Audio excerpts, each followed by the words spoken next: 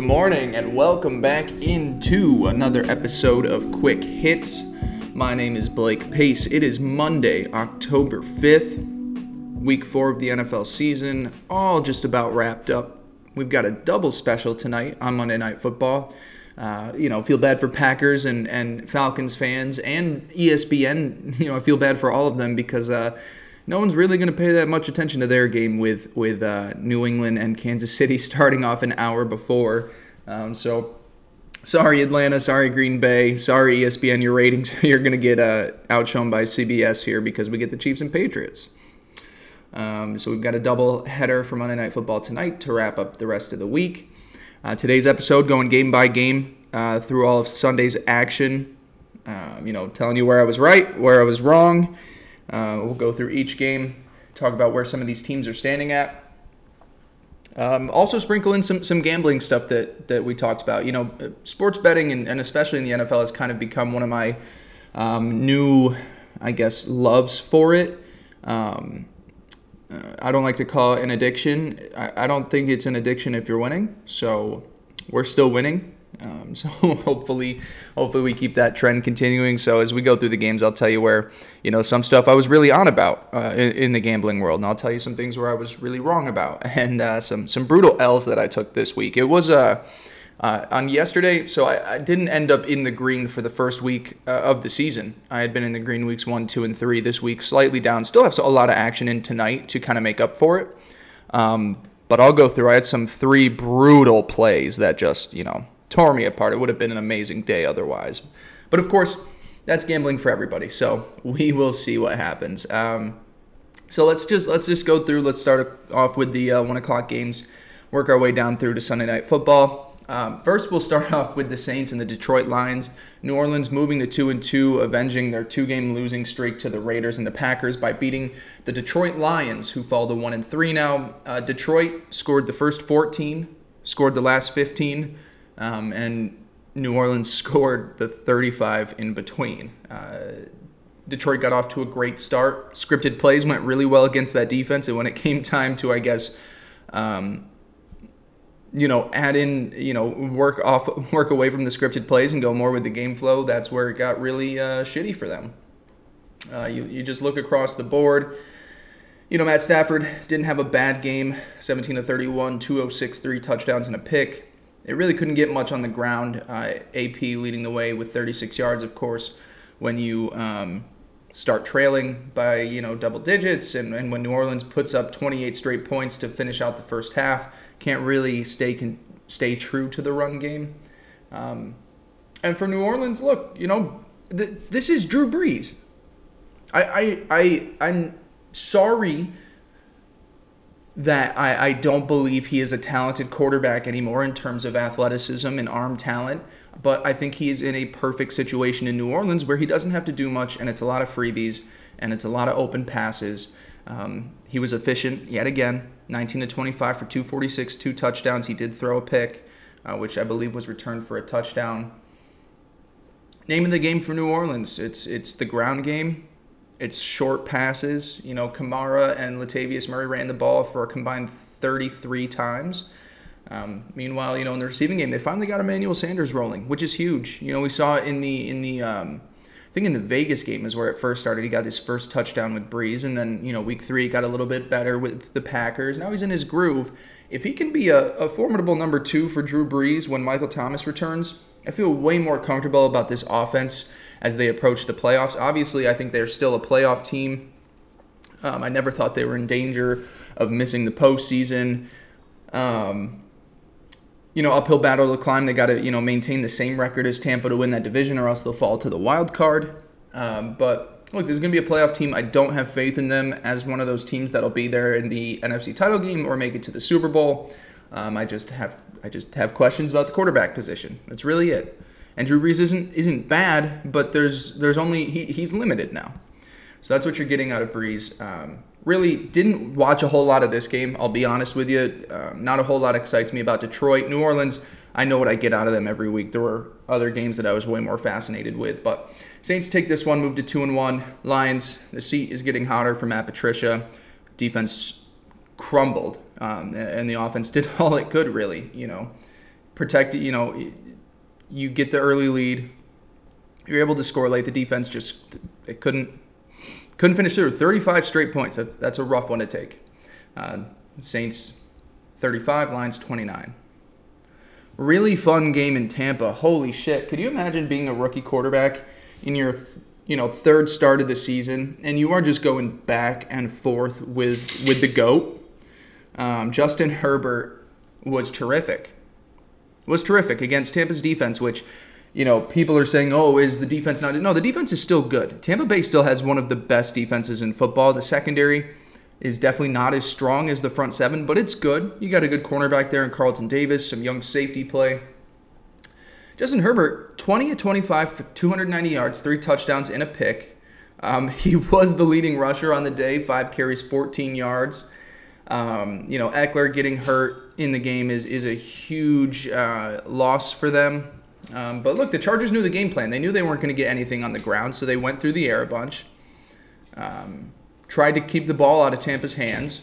And for a while, it went really well. They kept, they put up 31 points against a Tampa Bay defense that I find very impressive. Meanwhile, on the flip side of things, like I said, these teams with new quarterbacks and, new head coaches, new offensive, they're just going to take a little bit time to get rolling. They're starting to open up the playbook, these deep passes for Tom Brady, what Bruce Arians needs in every offense he runs. He's all about those deep passing concepts.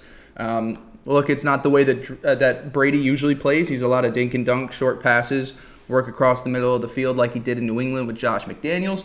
But he proved a lot to me yesterday with how he was throwing balls deep consistently. Now, look, the Chargers are so banged up on defense. Their secondary is injured just about everywhere. So there's you would like to see it again. But it's still a talented defense. It's still a good defense. It's not great. But Brady was pushing the ball down the field. 30 for 46, 369, 5 touchdowns, did throw a pick. Ronald Jones got things going on the ground, 20 carries for 111 yards. And look, when you've got Mike Evans, you didn't have Chris Godwin out there, so Scotty Miller had a big game. Scott Miller is just going to be a favorite for Tom Brady all season. He's essentially just like it's that white receiver prototype from New England. So it's just white, shifty, over the middle type guy. It's like an Adam Humphrey situation, or Julian Edelman, Chris Hogan. He's just going to be that guy that's always making these catches. O.J. Howard, tough loss. He looked like he was coming into his own the last few games, so I was excited to see Tom with a consistent tight end play. Fortunately, they're a little deep, so you can get Cameron Brate going. You can try and get Gronk some more touches. He only had 1 catch yesterday. Buccaneers are going to be a playoff team. Like I said, it's just it takes time for these offenses to get rolling into a new season when you didn't have a preseason. So Tampa Bay is finding their form. But man, to me, the story more than anything, Justin Herbert. I got to be careful when I say this because you have no idea what's going on in Miami, and we'll address that game later. But for me, there's got to be a reason that Tua is not starting over Ryan Fitzpatrick. Beyond health, if Tua's healthy, what is he not showing in practice to make Brian Flores think that Ryan still deserves to be the starter? And look, this is me just this could just be me trying to get my narrative right because, I did have Justin Herbert as a better quarterback prospect out of the draft than Tua. Go back, check the tapes. I said it all last college football season. I said it all of, draft season leading up to the draft. I really harped on the Dolphins for taking Tua over Herbert, and I gave the Chargers a lot of credit for drafting Justin Herbert. Herbert's looking great. Joe Burrow's looking great. I am curious when we are going to start to see Tua. We'll talk about the Dolphins later. As I said, Justin Herbert, very impressive. Please, Anthony Lynn, for the love of God, apologize to your quarterback. Apologize to him. You made some rude comments about a young quarterback who's trying to find confidence in this league, and he's done everything to prove you wrong. And, sorry, if your defense didn't allow 38 points to the Tampa Bay Buccaneers, you would have beaten a really good team, moved to 2-2, a lot of excitement. Herbert put up 31 points for your offense. You should feel, I guess there was a pick 6 in there too, but you should feel very good about your quarterback. Please don't go back to Tyrod. The future is Justin. Sucks that Tyrod got hurt. It sucks the way that he got injured. Justin's the guy. He's the future of the franchise, and he's doing well against good teams. No running game yesterday. Offensive line is shaky. Stick with Herbert. Next game, we are going to go to Jaguars-Bengals. Not a whole lot to talk about here. Where to go with this? Jaguars, they got down. They couldn't run the ball with James Robinson, who still ended up with 75 yards. Jaguars protecting the lead is very strong. The thing that I'll say, I expected a lot more from the Jaguars defense. And look, losing Myles Jack midway through the game is a huge blow. He's the best player on that defense now by a long shot. So losing him hurts. Of course, you take the lead into halftime, and then you get outscored 17-0 in the third quarter. It's a tough. That's such a huge momentum swing right out of the gate. So the Jaguars, they're going to be one of those teams that's not very good this season, but they're going to hang around. I really love their offense, but their defense is problems. We're going to talk about this a lot through the games today. There are a lot of defensive-minded coaches that are awful on defense, while their offense is just is putting up points all the time. The Jaguars put up a ton of points against Miami last week. They allowed so many to the Dolphins, though. This week again, you put up 25, you give up 33. The defense is the problem here.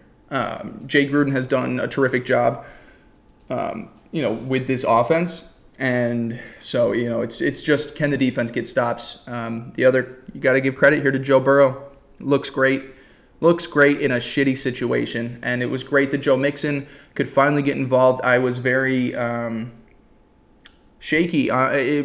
Cincinnati kind of reminds me of a situation like the Giants, where no matter how good the running back is, if you don't have an offensive line that can move bodies back at the line of scrimmage, you can't do well. And we've seen that through Mixon through the entire season. Fortunately, they were able to bully around the Jaguars front seven yesterday. He went through 150 yards on the ground with 2 touchdowns, 6 catches for 30 yards, and a score through the air. He's such a talented player. He's such a talented running back. And it's just, up until last week, it was unfortunate that the offensive line couldn't create any space for him. They did today, and it really it made this Bengals offense just so much more dynamic when you have balance and you have to be worried about the run. It just makes life so much easier for Burrow, who was, like I said, great again, 25, 36, 300 yards, 1 touchdown, 1 pick.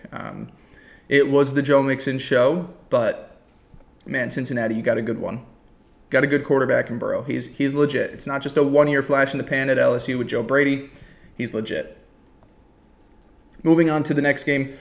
This is where I got to my horn. I told you guys Minnesota was going to get their first win of the season over the Texans. I told you the Texans were going to fall to 0-4. Talked about it on the betting show with Teddy last Friday. I was all over the Vikings plus, I think, 4 or 3.5. I forget what we got them at. Also took Vikings money line. Look, the Texans are awful against the run. They're so bad against... Really, their entire defense is very bad, but they're especially bad in the front seven. Dalvin Cook had a field day, 130 yards, 2 touchdowns. It was easy. I know the Vikings, or the Texans, they made a comeback in the second half. They tried to get some points on there. They outscored them in the second half, 17-14. And they were marching down trying to get that final touchdown. Obviously, they fell short. I told you guys it was going to be a down year for the Texans. I just, Bill O'Brien, to me, is just one of those guys. He's had his job way too long. Yeah, dude, it's great that you're, consistently 9-7. You're making the wild card game. You maybe win one postseason game and then lose the next. But you're doing that because you have a great quarterback. And now you've just taken so much away from his supporting cast that it reminds me, and I see this, so many times across the league, and you feel bad for him. It reminds me of Andrew Luck. You don't have the support around him now where he can, feel comfortable, where he can feel like he doesn't have to do 100% of the job to win these games. The defense is atrocious. Andrew Luck was having to put up mid-30s every week just so that he could get wins. And it worked, but look at what happened to his career, man. He just took so many hits. And, Deshaun, he had the injury his rookie season. He stayed pretty healthy otherwise, but you just worry, man. I feel bad for him. He's one of the most talented quarterbacks in football, but no quarterback should be asked to do this much. I put the blame solely on Bill O'Brien, and I guess even ownership too, for Bill O'Brien, being appointed GM, them not even, thinking about bringing in someone else. He shouldn't be a GM. He shouldn't be a head coach. It just sucks. As a Colts fan, you love it because, it makes the division that much easier. But as a fan of Deshaun Watson's game, it's just unfortunate to see him have to deal with all of this. Look, both these teams aren't going to have amazing seasons, but both are still at a point where they could turn it around. I wouldn't be surprised, if the Texans ended up 8-8, you get some easy wins against Jacksonville maybe you split with the Colts. They could have. I'm out on them making the playoffs. Obviously now, they would have to go 9-3 the rest of the way. So we would need a lot of Deshaun Watson magic. But I'm out on this season. Move on from Bill O'Brien. Try and fix the cap situation. The problem is that they have the highest payroll this year. They don't have a first or second round pick next year, and so it's like, okay, Bill O'Brien, not only have you ruined your reputation across the league by the way that you've set this up, but the next guy that comes in to take over for Houston has so much shit to deal with. You don't have a pick in the first 2 rounds next year, and you're this bad. You've got a lot of bad contracts. It's a mess. It really is. I feel bad for whoever takes over the GM job for Bill O'Brien after this year. It's going to be disastrous. Like I said, neither of these teams I expect big things from this year. Hats off to the Vikings for getting their first win of the season. Really love seeing Justin Jefferson come into his own, get a good connection going with Kirk Cousins. That could be a really nice 1-2 punch as they try and live on past the Stephon Diggs era in Minnesota. Ugly game in Miami, which I guess, we always say it. We should have expected it. The West Coast team traveling to East Coast for the early afternoon game. It's always just an ugly game. It always is. The Seahawks covered the, -7 spread, which he had. The over hit. The over hit. So close. It was the sneakiest win of the day for me. Like I said, we're going to talk about a lot of places where I got shafted. This over was set at, let me try and find it. I got it at 53.5, and you knew that the Dolphins were going to have to go for 2 at the end. If they didn't get it, the over wasn't going to hit. If they got it, the over hit by half a point. They got it, over hit, very sneaky one. Seahawks cover the spread. It definitely was a shaky game, though. Russ couldn't get a lot going. Still had 360 yards, 2 touchdowns, and a pick. So, to say he couldn't really get things going is hilarious when you take a look at the numbers. He was under pressure a lot. Seahawks offensive line didn't do a good job holding up. The Dolphins did put a lot of pressure on him. And the defense for the Dolphins looked a lot better than they had through the early parts of the season. Ryan, 315 yards, no touchdowns, 2 picks. He did run for a touchdown, so I'll give him some there. Couldn't get anything going on the ground. Devontae Parker, huge game, 110 yards receiving on 10 catches.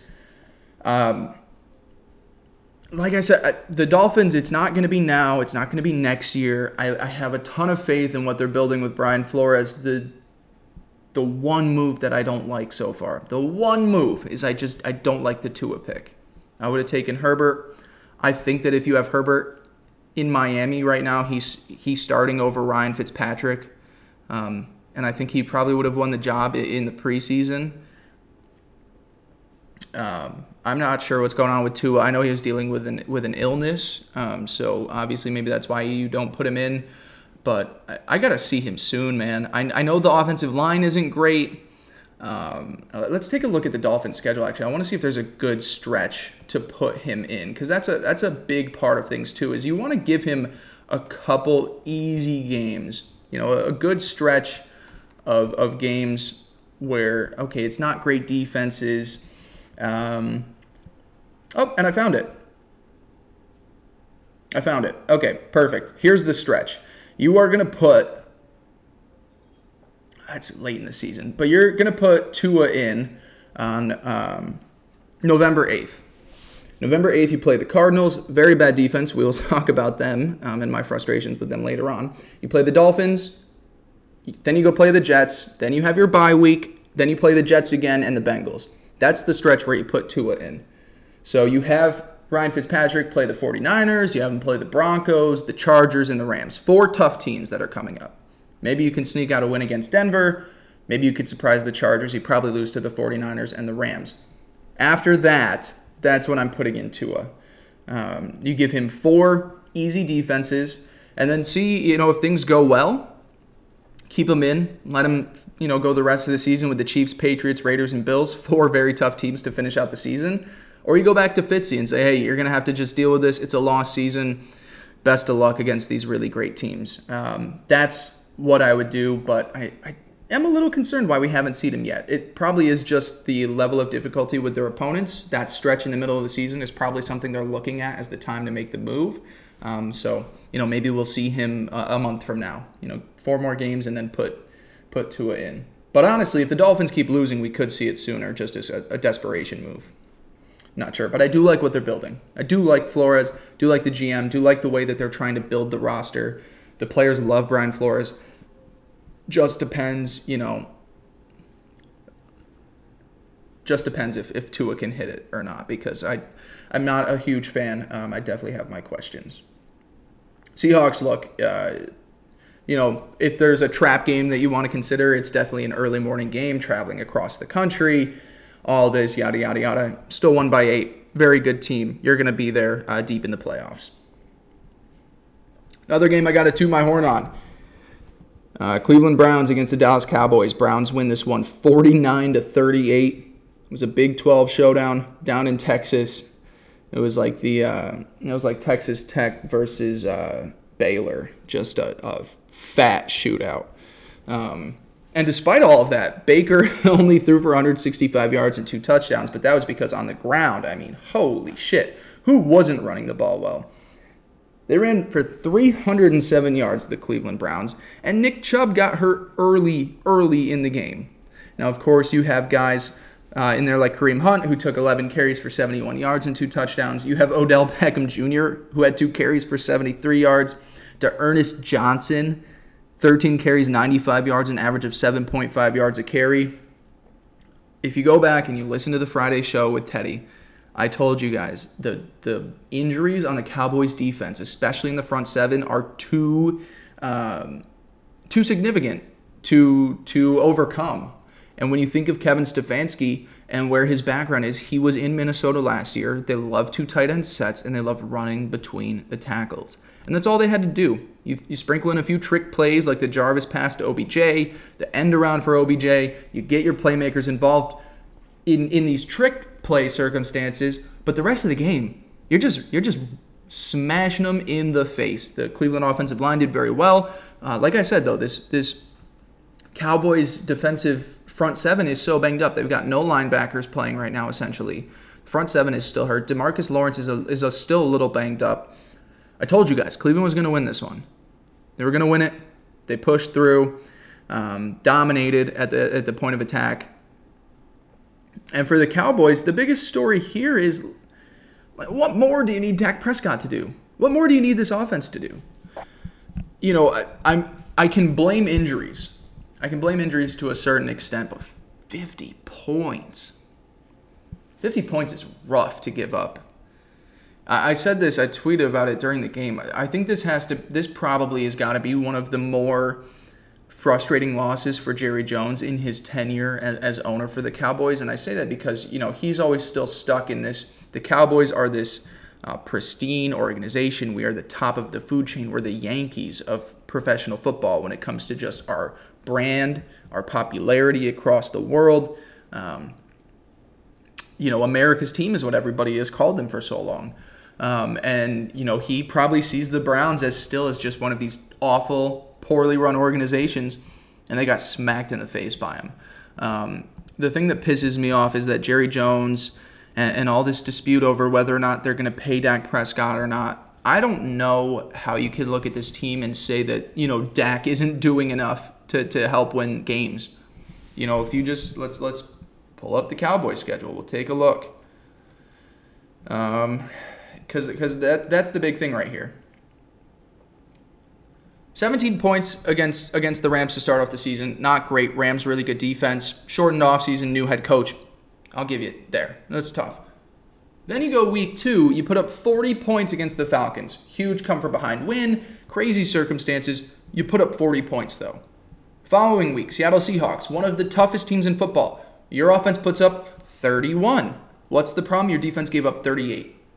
And then this past week, you score 38 points. You do everything you can in the second half to erase this disastrous lead that the Browns had built. But Cleveland puts up 49. The offense is not the problem here. The problems is that this defense, you lose your best corner in free agency. You weren't willing to pay him. You did draft a nice replacement. Trevon Diggs is going to be a good corner. He's looked decent, through the first month of the season. But man, that defense is just awful. How much more does Dak Prescott need to do before he starts getting recognition? It's so frustrating because I really think this Dallas offense is one of the best in football. All around, it's one of the best, but the defense is atrocious, and it's screwing them. All that being said, and I'll discuss more of this, I guess, with the Sunday Night Football game, the Cowboys are still the team to beat in this division. You can't look across the NFC East and say, I think the Philadelphia Eagles, because they beat San Francisco on a primetime game, Sunday Night Football, that they're the ones that are going to win this division at 1-2-1 so far. The 1-3 Dallas Cowboys are going to win this division. It's going to be 8-8, could be 7-9. They're going to win this division. This is not a huge swing now where we have to say Philadelphia is the favorite. For the Browns, big game coming up this week. Defensively, a huge switch in defenses you're facing. The Cowboys, of course, so awful in the front seven and as a whole on defense. You guys got to take on the Colts this upcoming week, which we'll talk about. Their defense is playing at a pretty historic rate right now. But, like I said, Browns, they almost gave it up there. Got a little scary at the end, but they win by 11. Really impressive showing. I feel really good for the Browns. I said playoff team, 9-7. They're 3-1 right now. We got to give them some credit. And we said this. I said this in the offseason. Everybody was just premature with hyping up the Browns. And it didn't go well last year. Now everybody started doubting them. This is the year where things start, getting worked out together. And hey, they're 3-1. Hats off to them. Move on over to Carolina now. And as I told you, there were some games that were extremely frustrating for me in the world of gambling. The Cardinals are officially dead to me, man. They are DED dead. Dead to me.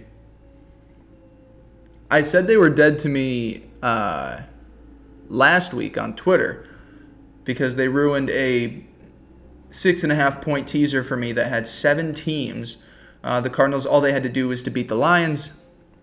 We all know how that went. Missed me out on a massive payout. It was a plus 900 teaser. I didn't learn my lesson. Fool me once, shame on you. Fool me twice, shame on me. I took the Cardinals in a 7-point teaser. This time just paying out at plus 700. All they had to do was lose by less than 4 to the Carolina Panthers. And they couldn't even do that. They lose by 10 to the Panthers. Cardinals now 2-2 on the season after looking really great the first 2 weeks of the season. And the Panthers move up to 2-2 now. With, look, as much as I want to hate on the Cardinals and I say that they choked this one away, I got to give credit to the Carolina Panthers. My breakdown of this game, essentially, aside from the gambling world, because the Cardinals are now dead to me, they're dead. I'm not going to be betting on them for a while.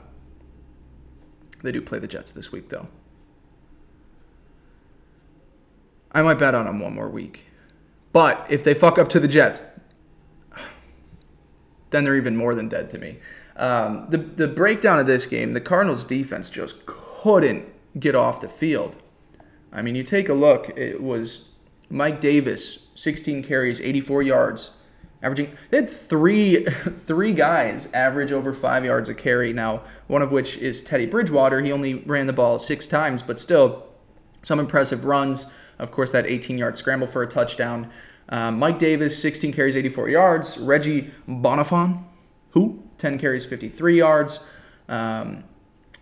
And then Teddy was good through the air too. Look, this isn't just a front seven problem for the Cardinals. This is an entire defense problem. Robbie Anderson is playing lights out for the Panthers, reuniting with his former head coach, Matt Rule. 8 catches, 99 yards. The thing that's crazy about this, the way that the offense is now schemed, is it's not a great offense for DJ Moore. It really is more about stretching the field, these deep concepts with Robbie Anderson. They get Curtis Samuel involved on some deep passes. DJ Moore, who is one of the most talented young wide receivers in football, he's having a slump, but it's just this offense isn't necessarily built for him. I definitely hope that they can get him more involved and find out different ways to get him the ball because he is an electric playmaker. But this offense just seems to be tailored more to a guy like Robbie Anderson and Curtis Samuel. So as much as I want to poo-poo on the Cardinals defense, I got to give some credit to Carolina. They did move the ball well. I wasn't expecting it out of their offense. They're 2-2. I thought they would be one of the worst teams in football. I thought they would be taking a quarterback at the top of the draft. They still could be. It's 4 weeks into the season, and they're 500. They could very easily be, a 5-11 team or a 6-10 picking at the top of the draft. Not as close as I predicted, but, this still isn't a great team. But you get very excited about what they're building. Like, to me, this isn't more of like, because I'm on the bandwagon now where like Teddy is just going to be a glorified backup for whatever young quarterback and have a lot of valuable lessons to share to whoever they draft. But man, Matt Rule and Joe Brady, if they stay together for a bit, and I'm all on Joe getting a head coaching job after he just dominates this year, they got something good going. They drafted really well. They drafted on the defensive side the entire draft. Derek Brown is a freak of nature. We're going to be talking about him for the next decade as one of the best interior defensive linemen. Mark it.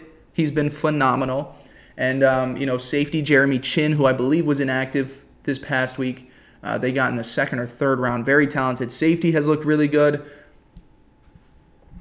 They're, to me, they're a different mold of it, but they're my NFC version of the Dolphins, where I'm like, hey, you guys get it. You guys understand how to build a football team. You guys are going to get it done. It's not going to be now. It's not going to be next year. But 2 teams that I'm putting my stock in that we're saying by the mid-2020s, like, holy shit, these guys are consistently, playoff contenders. They've done really well of developing their own talent. It's Miami and Carolina. I'm just putting it out there. Those 2 teams, give them a few years, they're going to be great. And then on the flip side of things, I want to talk about the Cardinals offense for a little bit because it's scary, I said it on Friday's show that, it was still in the air if DeAndre Hopkins was going to play or not. That Kyler Murray to any other receiver that's not DeAndre Hopkins is a little iffy. He completes, just over half of his passes to other receivers on the team. The yards are just about as even with DeAndre Hopkins. DeAndre didn't have a great game. You could tell he was a little banged up. 7 catches for 41 yards. Still led the team in receptions. But like I said, you take away, I'm not sure I don't have how many times DeAndre was targeted, but the completion percentage to guys not named DeAndre Hopkins is definitely worrisome. I feel a little Lamar Jackson here in terms of playing with a deficit. He's a little too frantic for me right now, which is why I'm pumping the brakes on the Cardinals. I officially am. I know they play the Jets this week, so they'll probably look amazing, but I am pumping the brakes on the Cardinals just in terms of when this team is trailing, and they're going to be trailing because, it's great for Baltimore because they're rarely trailing. They're trailing sometimes to the Steelers. They're trailing to the Chiefs. Their defense is so good that they're not trailing that often. What worries me for the Cardinals is their defense is atrocious. So Kyler is going to be having to pull himself out of deficits a lot, and he looks a little sketchy doing so.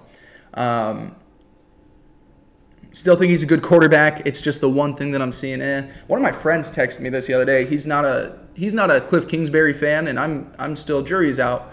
He's looked great a bunch of games when he's play calling, but some of it's a little shaky. They were saying go and get Greg Roman from Baltimore, offensive coordinator, make him the head coach in Arizona. Now that is exciting. Obviously, I'm not ready to move on from Cliff. I think that, Cliff is doing a fine job. Him and Kyler seem to have a good groove going. Big frustrating game, though, for Kenyon Drake guys. I always talk about, I don't talk about fantasy football a whole lot. I kind of just do my drafts. I'm in too many leagues always. It's frustrating because you're essentially rooting for and against every player in the league. There are guys that I just avoid. Kenyon Drake is one of those. I'm in 8 leagues this year. I have him in 1, and only because I got him at the very end of the second round. He just kept falling and falling. Frustrating game for him. 13 carries, 35 yards, 2.7 yards a carry. He's on the field a ton and not getting any touches. I mean, you look through the air too. He got nothing. It was all Chase Edmonds from the running back position. They obviously won that trade. David Johnson wasn't a fit in this offense, and DeAndre Hopkins has been amazing for Kyler, so I'm not worried about that trade. But they do, I think, still need to figure out something at the running back position, something that can be a better fit for this offense, because Kenyon has a couple good games every once in a while, but it's not consistent. Still think that the Cardinals can be 7-9 to 8-8 team this year. They've got an easy first half of the schedule, so through the next 4 weeks, you really are going to have to go probably 3-1. Really, you should try and go 4-0. Let's just take a look at the next opponents. If you want to remain playoff relevant, you need to go 4-0 over this next month. So let's pull up the teams. Let's see who they've got. Not the St. Louis Cardinals, the Arizona Cardinals. Thank you, Google. They've got the Jets. You've got the Cowboys, Seahawks, Dolphins. Oh. Yeah, I'm officially out on them pushing for a playoff spot. I am. I think you've got 2 wins in there with the Jets and the Cardinals. You really need to take care of the Cowboys. Because, look, a 5-3 as they head into the second half of the schedule is not good. If you're 5-3, you're going to lose to the Bills, you're going to lose to the Patriots, you're going to lose to the Rams at least once. You play the Seahawks again as well, too. So if you want to be a 9-7, 10-6 team, you got to go 3-1 this next month. You got to beat the Cowboys. Seahawks are also in there in October, so that's a rough one as well, too. Really got to take this next month is extremely important for Arizona if they want to be pushing for the playoffs at the end of the season. And for the Panthers, look, I'm still not buying.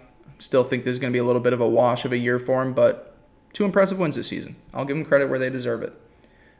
2 games now that I'm not going to talk a whole lot about. There's not a whole lot for me to talk about. Ravens versus the Washington football team. Ravens take care of it pretty easily. It was a 14-point game. The spread was 13.5, or was it 14? I can't remember. Ravens take care of this one by 14 points. Lamar did what he had to do, only threw the ball 21 times. They ran it a bunch. Tough front 7 in Washington, so, I'm not too worried about the ground game not getting going exactly as it should. Gus Edwards and Mark Ingram each averaged 4.2 yards a carry. J.K. Dobbins averaged 3.2. You'd love to see more out of the running back rotation, but I'll take it. It wasn't disastrous, especially when Lamar adds in 53 yards. Good for Marquise Brown and Mark Andrews. Mark Andrews, frustrating season through the first 3 weeks. 2 touchdowns yesterday, which is huge for him. Big story for the Ravens. That defense was great. Patrick Queen, I loved the pick in the first round. I thought that was exactly what they needed. He's been phenomenal. Led the team in tackles yesterday. And then on the flip side, Washington. It's really interesting because you look at Dwayne Haskins, 32 of 45 for 314 yards. That's not a bad stat line. But the pressure is on. Ron Rivera, there seems to be this not wanting to rebuild mindset with him, and for good reason. I don't think you bring in Ron Rivera to be bad. He's one of those coaches where it's like, okay, we don't really have a ton of patience. And especially, given his circumstances too with what he's dealing now. With his health stuff, dealing through cancer treatments and stuff. Life is short. There's a short leash in Washington. I officially want to claim Dwayne Haskins a fraud because he spent all offseason posting sick hype videos with Antonio Brown and all of these other receivers. Like, he was just doing so much this offseason on Instagram, flexing for everybody, showing off his six-pack. Hasn't looked great. They got stuff going. I can be excited about Washington with Ron Rivera and the receiving talent, the front seven. Need help on the offensive line. Need help in the secondary. And look, if the time comes to pull Dwayne Haskins, could be the Alex Smith show. And if this team is bad enough, Dwayne could be out of a starting job this offseason if they're in range to get Fields, Lance, or Lawrence. So we will see about that. Also, don't want to talk too much about the Giants and the Rams. Rams, I don't know why it was so close. I don't know why they could only score 17 points. Look, you got out of it alive. I wouldn't say that playing an 0-4 team at home in the late afternoon slate after they traveled across the country is a trap game. But look, you're going to have these games every once in a while that don't go the way that you would like them to. This is one of those games. The Rams offense, it did what it had to do, 200 yards passing, 1 touchdown. You tried running the ball with Malcolm Brown and Darrell Henderson. Really, the difference in this game was that deep 55-yard touchdown to Cooper Kupp. Weird game. I still have faith in the Rams as like I said, entering last week, I said that the Rams are the third best team in the NFC. I'm trying to think if anybody has wowed me to where I'd put them over the Rams right now. I'm still not gonna. It's still, to me, the Seahawks and the Packers at the top, and then I'm gonna put the Rams right behind them. Yeah. NFC South teams, Tampa and New Orleans could get up there, but to me, it's still the Rams. Just a weird game. I'm not going to read into it too much. Really fun game in Las Vegas, man. Bills take this one 30-23 to move to 4-0. I'm telling you guys, it's such a tough thing because when you do this, you're not. When you're in a situation like me where this isn't a full-time job, where you do this just for the enjoyment of it, when you're right about stuff, you always like to feel like you should be getting more credit for stuff that you're nailing. And look, some stuff is too early to say, but yesterday I take a look and I say I feel pretty good about my evaluation of certain players.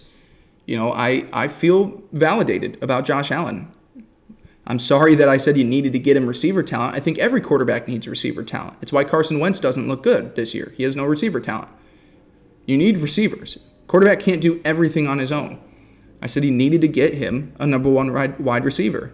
John Brown is a number 2. Cole Beasley is a number 3. That's the way they are meant to be. You get Josh Allen a number 1 wide receiver, it makes the whole offense hum, and all of a sudden, he looks like an MVP candidate.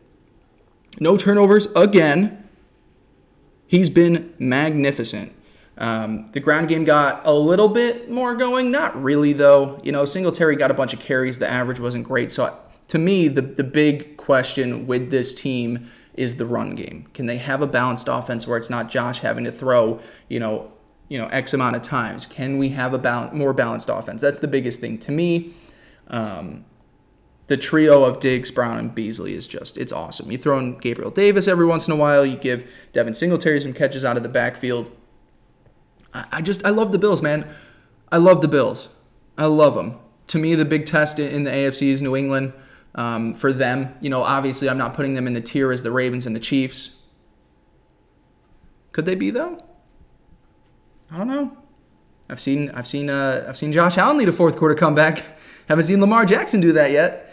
On the flip side of things, the Raiders are they're an exciting offense. They're a really bad defense. Darren Waller got things going again. Josh Jacobs didn't get things going, which was the big thing. The Bills have an amazing defense, especially in the front seven. The Raiders are going to be, a 6-7 win team. They're not going to be a playoff contender to me. They're not going to be a team that is beating really good teams, as we've seen. They hung around with the Saints in week 2. They got beaten by the Patriots and Bills. They're just one of those teams that might catch off guard for a little bit, but they're pretty easy to figure out because they're just really bad on defense. They got to fix the defense. Really fun game though, man. I love watching this Bills offense. To me, it's as exciting as it was watching Greg Roman and Lamar Jackson flourish last year. When an offensive coordinator and a quarterback are just clicking like this, it's poetry in motion. It really is. If you don't watch the Bills, you just got to find some time out of your day to watch them. I know they're a small market. I know, the Bills are just historically one of those franchises that don't get a lot of love. You got to watch this team. If you love good offensive football, and, we've got great play callers around the league in Sean McVay, Kyle Shanahan, Cliff Kingsbury, Sean Payton, you got to watch Brian Daboll and Josh Allen get to work. It's beautiful. I love the Bills. I do. 2 more games to talk about. This one was another frustrating gambling bet for me. The Indianapolis Colts, they pick up a win. They beat the Chicago Bears 19-11. Bears' first loss of the season. Both teams now 3-1. I'll talk a little bit about the gambling, why it was so frustrating for me. I had a 5 leg. Sorry, so it was 5 overs this week, and I parlayed all of them together. The over in the Bills game hit, the over in the Jacksonville Bengals game hit, the over in the Vikings-Texans game hit, and the over in Sunday Night Football, Eagles and 49ers hit at the very last second. Colts Bears over was at 44.5.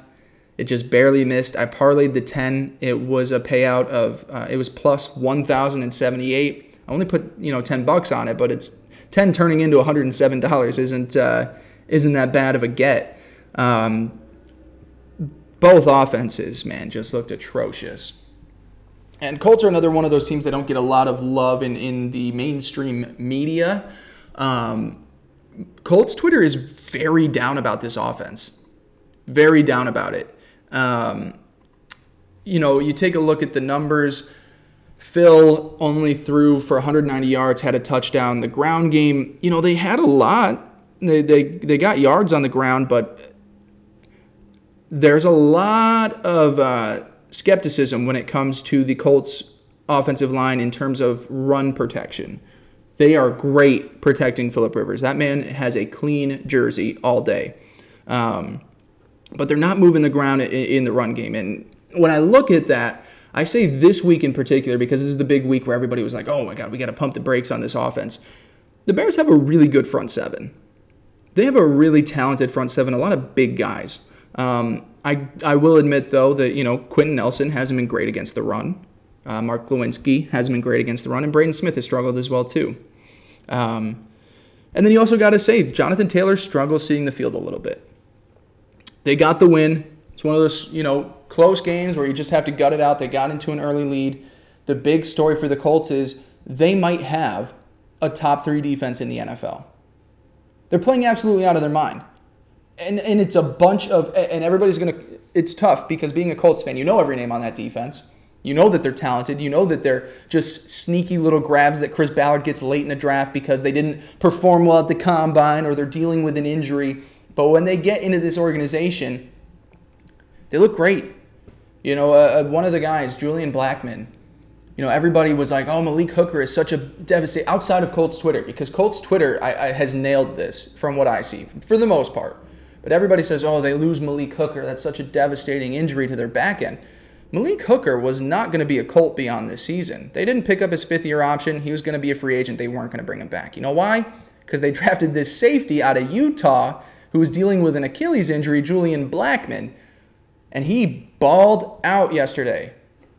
He had, you call it one tackle, but that's because he had 4 pass breakups. He had an interception. He was phenomenal, flying around the field. Hard hitter, fast guy. He fell late in the draft because of a torn ACL. They actually brought him back 10 months after tearing his ACL. So they didn't give him a full year to recover. He came back and this looked great. This Colts defense, it doesn't have a lot of names, but it's got, and I say that, they still have DeForest Buckner, who's been an animal. He had a rough week 1 against Jacksonville and since then has balled out. Justin Houston has a sack in, I think, 12 straight games for the Colts now. And on the back end, Xavier Rhodes is having a turnaround season. Rock Ya-Sin, in terms of progression, has looked really nice in year 2. And for about more than half of this game, we didn't have our best defensive player in Darius Leonard. This defense is legit. We just need to get the offense humming, get some more pushes down the field. I don't know where to be with the Colts. You want to be a pessimistic Colts. I typically lean to be a little bit pessimistic when it comes to the Colts, just because, you're a little shaky about it at times, and you don't want to get your hopes up too much. I really do love this defense. I think it's going to be a thing where we see it all season. It might not be as great as it is right now because, as I said, it's historically great right now. It's going to regress a little bit, but I feel good about the Colts, man. I just got to get the offense humming. Play calling needs to be a little bit sharper, but this Bears defense is talented. It is. I guess I got to talk a little bit about the Bears too in this one. I mean, they really couldn't get anything going on the ground, and that's why I say that the Colts front seven has been terrific. David Montgomery ran 10 times for 27 yards. Nick Foles was better than Mitch Trubisky, so you feel good about still having him the starter. They really didn't turn it on until the fourth quarter. It really didn't start getting it until they were down, 16-3, essentially, is what it was heading into the fourth. Look, the Bears aren't a bad team. They're 3-1. They started off 3-0, but they're one of those teams where I say they're clearly, entering this week, they're clearly the worst 3-0 team in the NFL. Probably more around a 7-9, 8-8 team for me. Won't be making the playoffs in my eyes, just when you look at the talent around the rest of the NFC. But, good for them. Good for them. Foles is an upgrade over Mitch. You can move on from Mitch. You can move on from Foles if you're bad enough. It'll be interesting to see where they go. Obviously, a talented division, at least with Green Bay, and Detroit's got a decent defense, and Minnesota hangs around. So we'll see how that division plays out. Final game, the last frustrating bet of the night for me. Eagles win this one 25-20. They move to first place in the NFC East, 1-2-1. 49ers fall to 2-2 as they deal with just so many injuries throughout the roster. The thing that everybody's like, oh, the Eagles first place in the NFC East. This win saved their season. I heard Chris Collinsworth say that last night, or I think it was Chris. How did this save their season? They beat a team that had to bench Nick Mullins for C.J. Beathard. This 49ers team, I get, they destroyed the Giants last week, so that's why everybody's taking a look at it like, oh my God, if this is the difference in talent, if the Eagles are that much better than the 49ers who beat the crap out of the Giants, then, the Eagles must be a good team. No, they're an awful team. They are a 5-win team to me still. Maybe 6. Maybe. They're an awful team. They got one lucky touchdown on a brilliant throw from Carson Wentz. Aside from that throw, Wentz was not good. He was better. He was better than he was in the first 3 weeks of the season, but it was not great. He had one really perfect throw that was really, few quarterbacks in the league can make that throw, which is what you thought you were getting out of Carson Wentz. But when he does it one time a month, it's like, okay, well, we need a little bit more out of you. He's already thrown as many interceptions as he has each of the last 3 seasons. This team isn't good. Their defense is bad. Their offensive line is bad. The receiving talent is bad. The running game is inconsistent. Miles Sanders, 13 carries, 46 yards. He did do a lot through the air. Or actually, didn't even do a lot through the air. 2 catches for 30 yards. This team just isn't good. This is still Dallas. You can't look at the rosters. People who woke up this morning saying that this is the Eagles division, just take a look at the rosters. The Cowboys could easily put up, what the Browns did to them on this defense. This is one of the most because they wanted a primetime game. No, they're a bad team that beat another bad team right now. The roster is depleted. The frustrating bet for me, that I got to mention this, I put, big money down on a 6.5 point teaser just with the Buccaneers to win by 1, San Francisco to win by 1.5. If they score that touchdown at the end to win it, obviously that bet goes differently for me and a nice payout comes my way. But for the 49ers, God, it makes it look like maybe C.J. Beathard should have been in all game. I know Nick Mullins looked really good against the Giants. He didn't look great that pick six. Oh, I get it. You're staring down the receiver. You don't notice the linebacker slowly creeping over, but it was a really bad look. When you just watch the play, it's like, ooh, how do you miss that?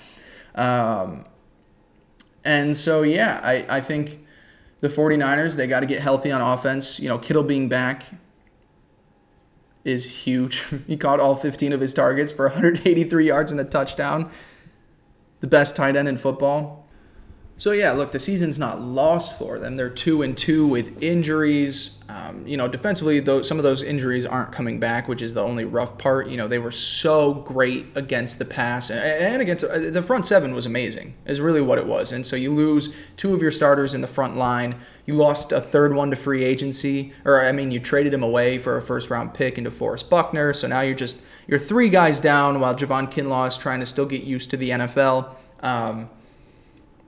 Still, look, if they can get healthy on offense, if they can figure things out, I believe that they can still be a playoff team. But this is one of those games that, it could bite you in the butt when it gets late in the season. And, the Seahawks and the Rams are both pushing for wild card spots. You've got two teams in the NFC South. Maybe a team in the NFC North is coming through. It's just going to get a little tricky. You can't let one of these games slip up like they did. But I'm not going to, say it's over for them yet. Two really great games going on tonight. Excited to see, I took the Chiefs at -7 a couple days ago, obviously with the cancellation, and now, there's no Cam Newton. It's up to a higher line, so I'm taking the Chiefs to win. I'm taking the Packers to win as well, too. Two really exciting games, so hopefully I get both of those right. If you're listening beyond Monday night when you hear this, hopefully I predicted them right. We shall see, but it'll be a nice fun finish to Week 4 of the NFL season. So we'll be back on Wednesday. I'm going to give you a breakdown of my top 10 teams in the NFL 1 month through the season. Friday, as always, Teddy will be back. I beat him again, 3-0 against Teddy. Both of us still have winning records so far this season against the spread. Maybe he'll try and maybe he'll get one of these weeks on me at some point. But for now, I'm still the king of our picks. So once again, I really appreciate you guys listening to every episode. I really appreciate the feedback and support. Hopefully you all have enjoyed what we are doing. Thank you so much. I will see you all on Wednesday, and enjoy some Monday Night Football. Talk to you later. Peace.